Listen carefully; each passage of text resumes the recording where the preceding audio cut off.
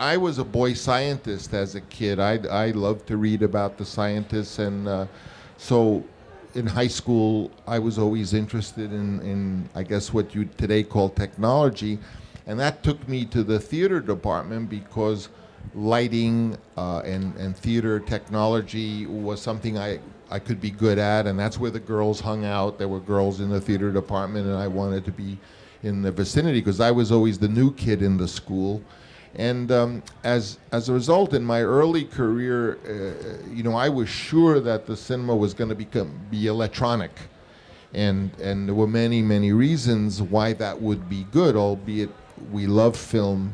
Film has been with cinema from the beginning and is at the apogee of its beauty. But if there could be an electronic cinema, it would be much more like sound. You could compose with it. It wouldn't be a photochemical thing that you cut and spliced. You would be able to work with film to a new level, and that implied all of the digital wonders of special effects and what has all come to pass.